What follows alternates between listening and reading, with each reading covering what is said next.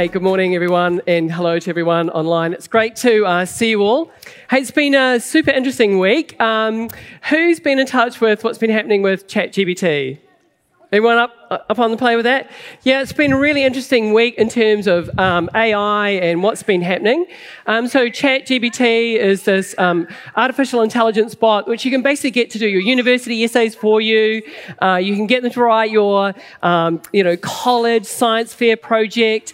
You could even ask ChatGPT to write you a low-calorie diet with 3 different options for breakfast, lunch, and dinner. It's actually an amazing piece of technology.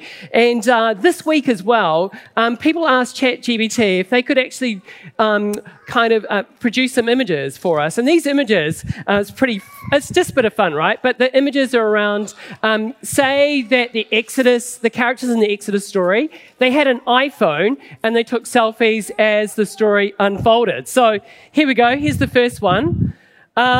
Here we go. This is Moses, just as he's going to the river. Then he's picked up by Pharaoh's daughter. A quick snap there. Moses at the burning bush. It's quite good. You'd never get this on a Samsung, by the way. Only the iPhone 14 will give you such clarity. And here we are, the river turning to blood, photographic evidence of that. This is when frogs take selfies. This is what happens. And here we are at the Sea of Reeds or the Red Sea. So if you ever wondered if it was true or not, surely the selfies have cleared it up for you. Also this week, of course, this is a bit of harmless fun, right? This is just harmless fun on the one hand. But on the other hand, when you think about this, we live in a culture whereby seeing is believing, right? If seeing is believing, and what is authoritative is what we can see on CCTV footage or by photographic evidence. This actually represents a bit of a disturbance in the force, really, because if seeing is believing and you can generate images like this, what does truth really mean? Right? It really opens us up to it really opens people up to the idea of misinformation, mistruth, or alternative facts. This week, this image caused a real stir. Here's the Pope, dripped out in this amazing puffer jacket. Now, some people, of course, this is generated by a new artificial intelligence image generator called Mid-Journey. It's kind of a new one on the field, and people felt it divided people, right? Some people felt that this really disrespected the Pope. Some felt that this really disrespected puffer jackets. I think GQ magazine got kind of the spirit of the moment right when it said this. It said, the viral image of the Pope wearing a dripped out white coat may have been AI generated, but its swag was the real deal. The Pope Francis puffer photo was real in our hearts.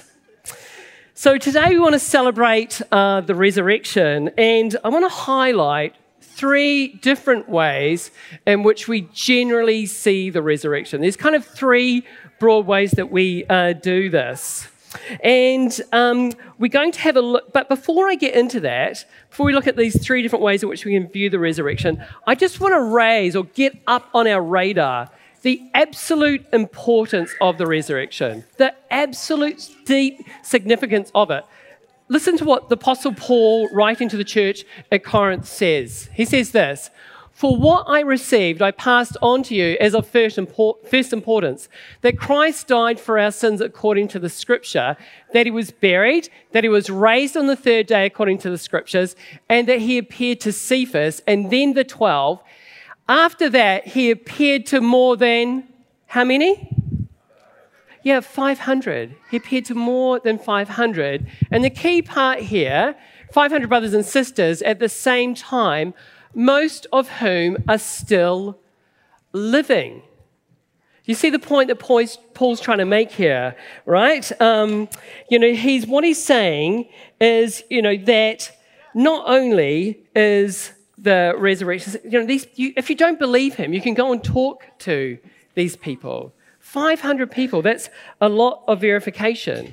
What we don't want to get caught doing is a slightly embarrassing, patronizing thing that most of us in the West do that says, oh, those silly brown people in ancient times, what do they know? They've got all these crazy stories about people rising from the dead, right? That's often the Western approach to things, and that patronizing reflex is actually pretty embarrassing. But, you've got to remember that in the ancient world, people were dealing with death on a very regular basis. There wouldn't be a week going by where you won't be dealing with dead bodies in some way or another. I just want to say to you today that in the ancient world, people believed in people rising from the dead probably less than we do, right? Probably less than we do. They're often in contact with dead people or the dead. It actually just means that they were so familiar with this reality. But here's where the significance of the resurrection lies. Paul is not afraid to up the stakes of the importance of the resurrection. Here's what Paul says in this regard. He says, if Christ has not been raised, our preaching is useless. Most preaching is useless, unless it's Mary, which is always very deep and vulnerable. Most of the preaching is useless, though, and so is your faith. More than that, we are then found to be false witnesses about God, for we have testified that God had raised Christ from the dead, and then those who have fallen asleep in Christ are lost. If only for this life we had hoped in Christ, we of all people most to be pitied. What Paul is saying here, trying to get really clear for us, is the resurrection is not some kind of take it or leave it option like, should we have vegetarian on our pizza or not, right? It's not that. It's not something that you can just take or leave. The resurrection is the very pizza itself, right? You don't have any Christianity. You don't have anything without the resurrection. The resurrection is the thing. In writing about the resurrection, C.S. Lewis puts it like this, and I really love what he has to say. He says this, Christianity, if false, is of no importance, and if true, of infinite importance. The only thing it cannot be is moderately important. Believe it or not, we are actually going to have a reading today, and I'm going to get into the talk. This is all just kind of set up for that. But I just want to extend the game a little bit more, prime the pump ever so slightly more before Stacey comes and reads. And that's to say we're going to have a reading, but I want for you to notice something as we begin this reading.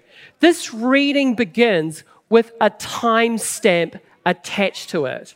And what John is trying to get us to understand is that the resurrection takes place on the very first day of the week. Now, the first day of the week. Any Bible nerds know what happened in the dark on the first day of the week on page 1 of the Bible? It's the creation story, just if you didn't know. So it's the creation story that happens on the first day of the week. So John's gospel is structured like this. John's gospel is structured in 7 key parts, all that lead from the first miracle right through to the crucifixion. And then the resurrection happens on the next day, the first day of the next week. What John is trying to guide us into is saying that this is about old creation, and the resurrection is about the beginning of new creation. This new creation, this is the thing that all of Israel had been longing for. This is the thing that all the human hearts have been longing for. Really, that time, that end time, when God was going to put all things right, when God was going to restore humanity, that resurrection, God has bent time and begun what was always intended to be here, has actually begun that in the middle of time. God has bent time around the resurrection and begun the clock of the new creation running even while the old creation is still happening. Now, there's 2 key proofs that this is the case. In the end of time, what was hoped for was the restoration of humanity, a human life that went beyond death, from which death had no power. So what you see in the resurrection of Jesus, in Jesus' physical body raised from the dead, in a body, the bodily form that basically death could not touch or it has no hold on, what we've seen is something that was intended from the end of time brought back into the middle of time. New creation has started. And one of the key indicators of that is Jesus' physical resurrected body. Now, here's the next part. The second proof is this, and this is where it gets more dangerous or more exciting, depending on your disposition. I think more exciting, right? The second part was supposed to be an outpouring of God's Spirit that would heal all of creation.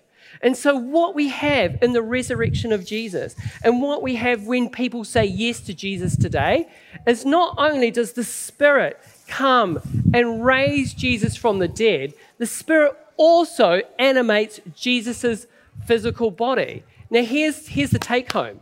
When you say yes to Jesus, that same Spirit that raised Christ from the dead, that same Spirit that animates and empowers Jesus' resurrected body, that comes into your life. It comes into your life. What does that mean? It means that the resurrection, when you say yes to Jesus, it means that the resurrection process has already started to begin in your life. God bends time when you say yes to Jesus. Instead of restoring you at the end of time, begins that restoration process in the middle of time.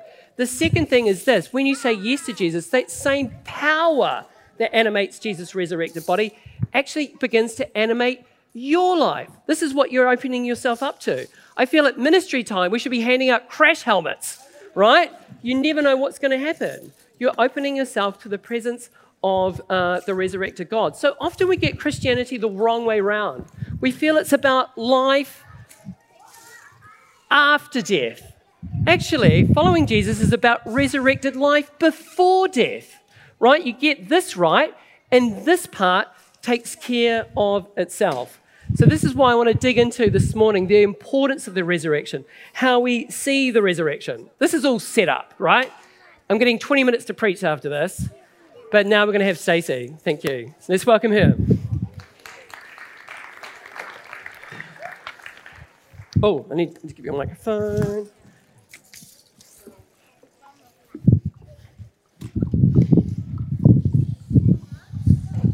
Kia ora. So this is John chapter 20, verses 1 to 10. On the first day of the week, while it was still dark, Mary Magdalene came to the tomb and saw that the stone had been removed from the tomb. So she ran and went to Simon Peter and the other disciple, the one whom Jesus loved, and said to them, "They have taken the Lord out of the tomb, and we do not know where they have laid him." Then Peter and the other disciple set out and went towards the tomb. The two were running together, but the other disciple outran Peter and reached the tomb first. He bent down to look in and saw the linen wrappings lying there, but he did not go in. Then Simon Peter came, following him, and went into the tomb. He saw the linen wrappings lying there and the cloth that had been on Jesus' head, not lying with the linen wrappings, but rolled up in a place by itself. Then the other disciple, who reached the tomb first, also went in, and he saw and believed. For as yet they did not understand the scripture that he must rise from the dead. Then the disciples returned to their homes. Whakarongo ki te kupu a te wairoa ki te hahi. Kia mau tonu tana kupu kia tātou.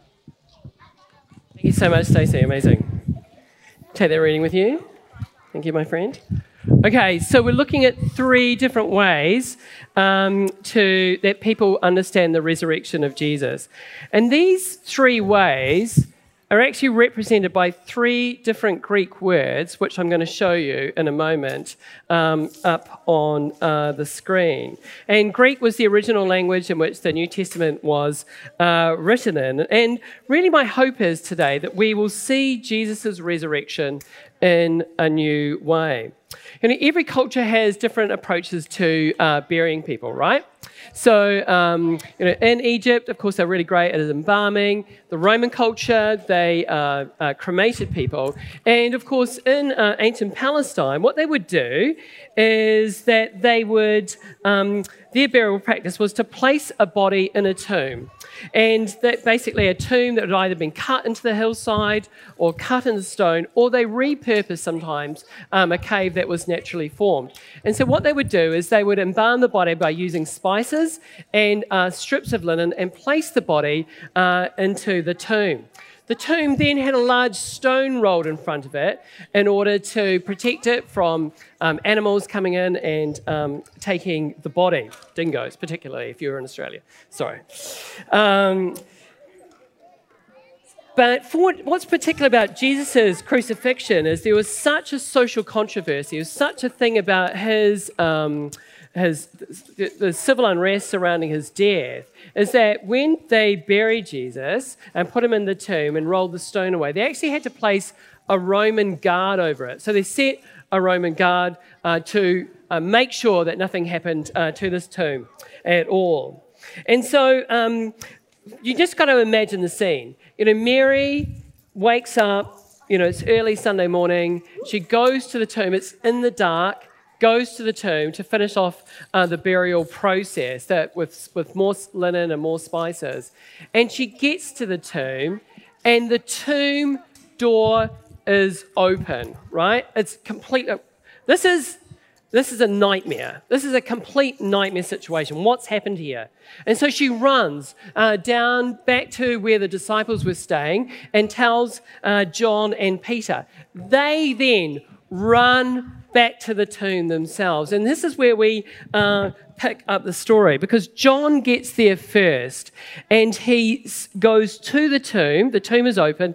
He crouches inside and he looks and he sees the linen clothing, the linen cloths just in the tomb. But he doesn't go in. He just looks and sees. And that word look, have we got that up there, Mike? Yep, here we go. The other disciple, he looked. So the Greek word for this word look is blepo, which means just to have a quick glance and just to kind of you just see the reality of it. You don't go any deeper. You just kind of recognize that, oh my gosh, this was not as I expected it to be. And I feel that this pretty much sums up most of Western culture today, or our culture today when it comes to the resurrection. Many people are kind of happy to say, well, I know something happened back there, and we're having hot cross buns today, but you do you. Isn't life good, right? We don't have much more going on than just kind of recognizing that, gosh, well, something must have happened back there. However, the problem with just glancing at something, the problem with not going deeper with something, is that often the reality that we're trying to look at is really just reduced down to our expectations or the experience of what's going on in our inner world, right? When we look at something super quickly, actually that reality is easily reduced down to just what we're expecting it to be, or just our experiences of the internal world. And this Charles Taylor, a famous philosopher, talked about this being the malaise of the immanent frame. There's this really good Catholic theologian called Ronald Rolheiser, and he kind of explains this phenomenon like this. Just imagine this situation. Imagine you're going for a walk in a forest and it's like a beautiful summer's day. The trees are amazing, the light is wonderful, the sound, the smell, everything is absolutely just alive with the presence of God. And it feels like this amazing, magical moment of holiness, and you just want to take your shoes off at this kind of blazing situation that you're in. It's just amazing. It's awe-filling, right? But just say you're in that moment, you're in that situation, and in fact, what's happened is that you've got a broken heart. You're heartbroken. You've perhaps been painfully infatuated with a person who has actually rejected you. You are absolutely absorbed in this pain. You're absolutely absorbed in this world, and there's nothing that can go on from the outside that can penetrate this pain or this internal dialogue that's going on. As you try to remember conversations that you had, as you fantasize about conversations that you might have, the outside world has no way of penetrating your inside world. If you're heartbroken, you feel jilted, and you're walking in that room, you'll basically see nothing. You are trapped inside the imminent frame of your own experience. And if that's you today, and if that's how you're feeling about the resurrection, I just want to say, hey, it's worth taking a second look. If you're just glimpsing at the resurrection today, I just want to say to you, it's worth your while. It's worth taking a second look. You know, what Jesus offers humanity is absolutely extraordinary. It really is absolutely extraordinary. And this is the reason why thousands of years later, Jesus is still the central figure of human history. Jesus is still the figure of human history. Here's it from a Yale historian, Yaroslav Pelikan. He says this: regardless of what anyone may personally think or believe about him, Jesus of Nazareth has been the trees. It's from his birth that most of the human race dates its calendars, and it's by his name that millions curse, and in his name that millions pray. If this is where you are today, and you've just kind of you recognize the resurrection as something that's happened back there, I just want to say, do yourself a favor and go a bit deeper. Just go that little bit deeper. Take a second look.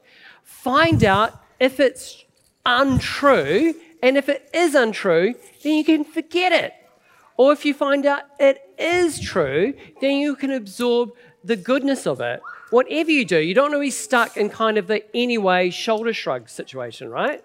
So my encouragement is, if you're just glimpsing at the resurrection, you just recognize it's something back there. I mean, it's great that you're here, but I'm just encouraging you, it's good to take a second look. And that's where I want to go to next. What we see here in verse 6 is that where John stayed outside of the tomb, he had a quick look and didn't go in. Simon Peter does something different. It's part of his personality, right? He was just straight in there like a robber's dog. He was in there, and let's have a look at verse 6. Then Simon Peter came along behind him and went straight into the tomb. He saw the strips of linen lying there, as well as the cloth that had been wrapped around Jesus' head. The cloth was still lying in its place, separate from the linen. Now, the verb used to describe the way that Peter observes things here is the Greek verb, can we jump that? Theori. Which is where we get the word theatre, which is to kind of present an idea or present something before an audience. And it's the word from which we get the word theory from, which is to go deeper and to try to search for understanding. So what we have here is Peter goes to the tomb. He goes to the tomb, right? And then he goes straight in, as he does, and he's seeing before him a stone bench, and you've got linen cloth there, but no body, right? And so then he has to start doing the mental maths, okay? What has gone on here? What could this possibly mean? And in his mind, quickly it would have gone did some of the other disciples just race in there and sneak the body? Well, that's pretty unlikely because, of course, to then go around, if you stole the body and then you went around saying Jesus was alive and people were killing you for that, it's pretty hard to, what's the motivation? There is no motivation for that lie, and it's very hard to sustain a lie like that when your life is under threat. So it can't have been the disciples. The second person it could have been, maybe Peter is thinking, is, maybe it would have been the Romans, or maybe it would have been the Jewish leaders. But again, when you think about that, they're trying to squash this rebellion, right? They're trying to squash this movement.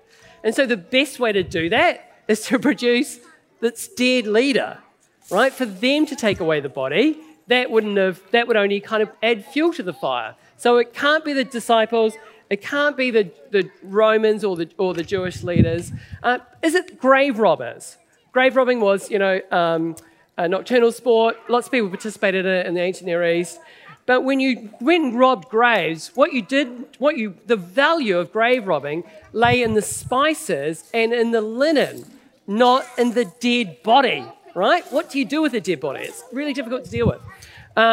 So it can't have been the religious leaders. It can't have been the disciples. It doesn't make sense for grave robbers. And Peter's just completely scratching his head here. And this is why you've got him thinking about a theory. What's going on here? He can't make sense of it. There's nothing in the Jewish worldview that would help him understand this. In the Jewish worldview, the resurrection happened at the end of time and everybody was raised all at the same time. There was nothing to guide him to suggest that he should expect one person raised in the middle of time.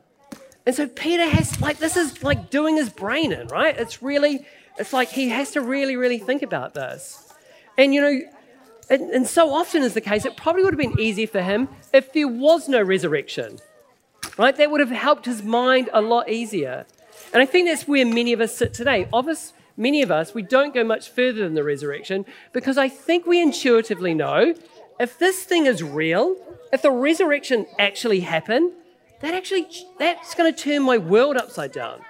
It's literally going to turn my world upside down and what I can expect from the world, what can I expect from human life, right? It changes a lot of things. Philip Yancey, in his book, The Jesus I Never Knew, says this about the resurrection. He says this, in many respects, I would find an unresurrected Jesus easier to accept. Easter makes him dangerous. Because of Easter, I have to listen to his extravagant claims and can no longer pick and choose from his sayings.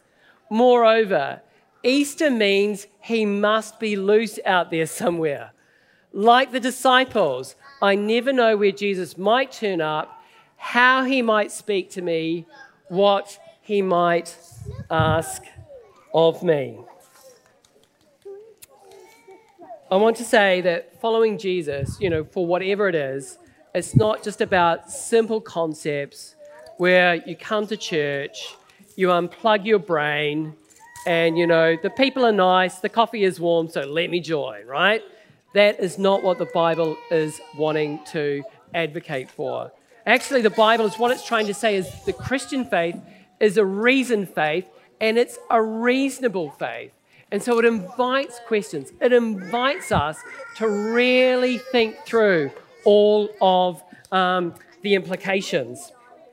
And this leads me to the last view of the resurrection, where John comes into the tomb and he sees and he believes. Again, just to get all Bible nerd on you, the Greek words here, if we can, and then kai epistoizin, which just means to see and believe. And there's something about John what's happened here is he's encountered this situation and he's thought about it and he actually finds trust rising within him that something about this is really true. And so you've got to be thinking about, John in the tomb. And he's answering these kinds of questions, asking himself these kinds of questions, like, how can this be true? What is it about that's happened here? It's surprising. It's unexpected. I don't like it. It's kind of wild. I don't want to believe it, but I think it's happened. So often we feel that if God does something really dramatic in our lives, something really powerful, then that would solve it all for us, right? That would evaporate all sense of doubt. And there's something about this slow burn situation of the resurrection that we kind of find slightly unconvincing and slightly annoying because it's unconvincing. We want it to be more powerful. We want it to be more convincing. One of the interesting things is part of the rejection of Roman culture, why the Romans rejected the crucifixion, was that, and I don't want to be offensive here, but part of the reason why the Romans rejected Christianity was that its key authoritative witnesses were women. So women were the first people to receive the resurrection. They were the authoritative witnesses of it. And basically that was not the way that Rome worked, because in Roman society, women were basically seen as irrational and not solid witnesses. But here, but if you understood who Jesus was, if you understood the role and the place and the honor that women had in his ministry, there's something about Jesus being raised from the dead and presenting himself to women and them being the first authoritative witnesses. There's something about God in all of that. This is just the way that God works. There's secondly, the resurrected Jesus next appears to Thomas, doubting Thomas. Jesus, he's seen it all, but he's doubting, and Jesus comes to him and gives Thomas what he needs. Next, it talks about Jesus coming to two people walking from Jerusalem to Emmaus. God is walking with people who are walking away with God, away from God, in order to give them what they need, a sense of encounter, a sense of encouragement. Jesus appears to the disciples. They're hiding out in a room, and he comes to them and says, "Peace to you," and breathes on them the Holy Spirit. Here's the thing, Jesus' resurrection, it's not like Jesus is returning like a politician and needing to start a rally to win votes and get clicks and likes. Jesus is not returning like some, Roman general from victory. And why doesn't Jesus do that? Because Jesus doesn't need to do that. Jesus' way is of kindness. Jesus' way is a way of mercy. Jesus' way is a way of peace. And that is because these are far stronger ways than the ways of power. How else does it make sense that through a group of 12 disciples, many of whom, didn't have PhDs, they were like normal people, right? They were basically, 12 disciples with an outer ring of probably 500, that through them, in 300 years, the vast majority of the Roman Empire had become Christians. Through 12 people, add 300 years, the entirety of the Roman Empire becomes Christian. And the most powerful empire the world has ever known eventually bows the knee to Jesus. How is that? How is that the case? Through great acts of kindness, through great acts of mercy, through great acts of generosity. This is the way that God works in the world. And this is the way that God continues to work today. We're gathering here, we're trying to make sense of the resurrection, along with 2.58 billion other people in the world today. We often don't kind of get the sense of this, but there's more people have become Christians in Iran in the last 10 years than there has been in the last 10 centuries. Right? It's still rolling out. Back in the day, you used to have to smuggle Bibles into China. David Goulstone was a part of that, smuggling. He's a real pirate, smuggling Bibles into China. Do you know where the largest printer of Bibles is in the world today? It's China. Right, it's the largest printer of Bibles. There's a factory that's 12 football fields big, wide, that's printing Bibles, non-stop in China. I'm just saying, this is the way that the power of God works in the world. And so what I want to invite you to do today is, if you are just glimpsed the resurrection, I want to encourage you to go a bit further, go a bit deeper with where God is taking you. Or if you're struggling with the facts of this, of what does this all mean, I want to encourage you to bring your questioning to the Bible, bring your questioning about the resurrection to bear. God, there's nothing to be afraid of here. Or perhaps you're today needing a fresh encounter of God to really strengthen your faith, to strengthen that sense of belief. What I want to say today is that all of this is all welcome.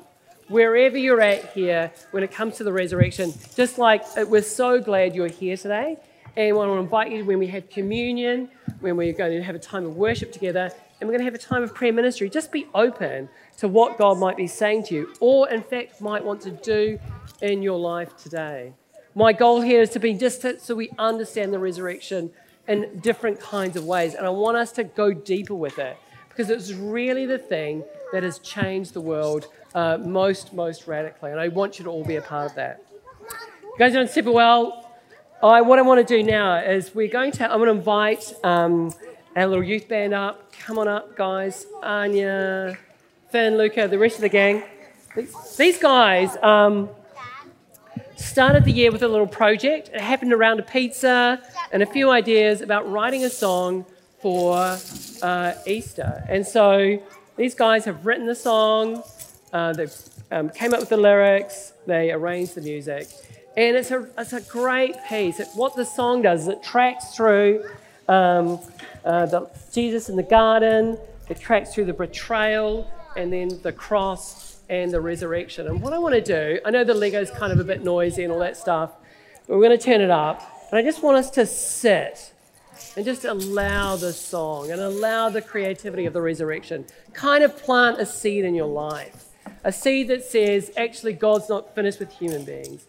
A seed that says, actually, new creation's on its way.